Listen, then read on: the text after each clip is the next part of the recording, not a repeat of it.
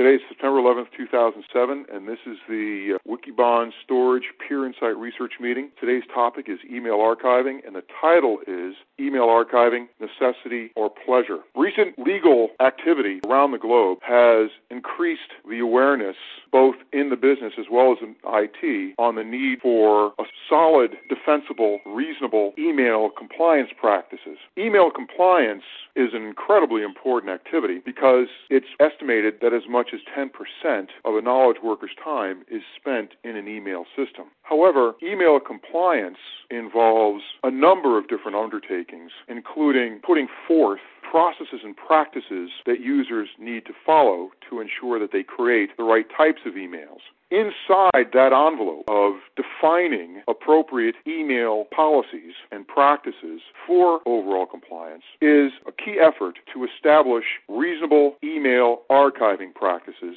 to ensure that the business does not find itself facing an aggressive team of lawyers looking to ferret out liabilities that can only be found in an email system. Indeed, the sound email archiving practices are taking center stage in many respects precisely because around the globe, governments through statutory edicts and courts through case law are increasingly defining what a business has to do when it comes to saving email over a long term. From our perspective, this may well be the clearest domain with the most certain set of dictates in the spectrum of email compliance questions. Consequently, it's imperative that businesses initiate an email archiving program that satisfies the multiple legal and other risk questions raised by these new statutory and case law activities. The key issue that the email archiving team, including storage administrators, must keep the focus on is risk abatement and mitigation. If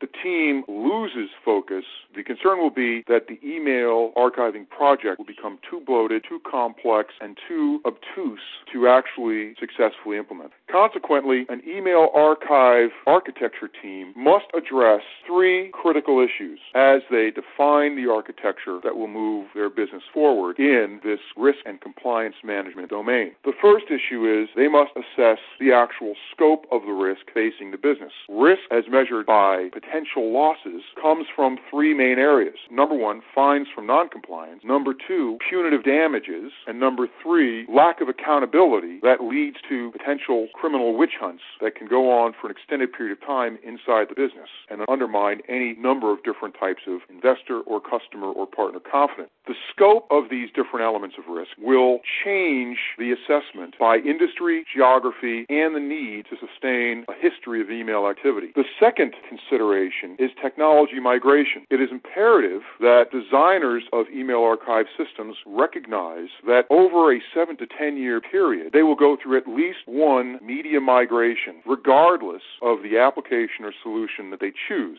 simply to avoid future high maintenance costs relative to future low acquisition costs as the price of disk, tape, and other media goes down as much as 30% per annum. We expect that virtual tape libraries will emerge as a favored vehicle for handling this type of migration, but it's something that must be factored when defining architectures. The third consideration that designers and email archive architects must consider is the certainty that the business will request ways to get access to the archive to generate derivative business value through future applications against the archive as an information store. In this context, the archive takes on characteristics of a content management system, and therefore it's imperative that the email archive designers consider factors like open access methods that can be made available to developers against the email archive. Ultimately, the operating team that runs the email archive may look more like a classic applications team, if not only because of the potential for future use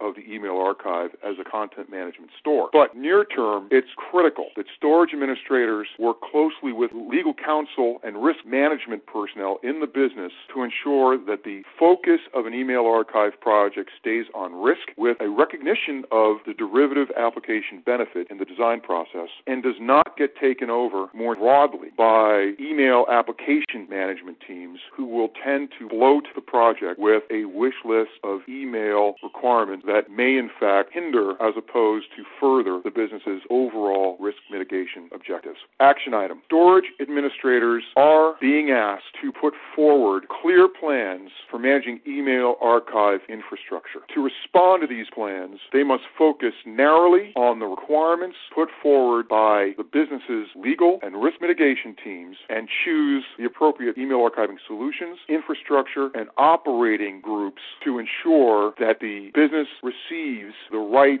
spectrum of risk mitigation capabilities and not just a new cool set of email application function. Okay, thanks very much. Again, great conversation. Talk to you next week.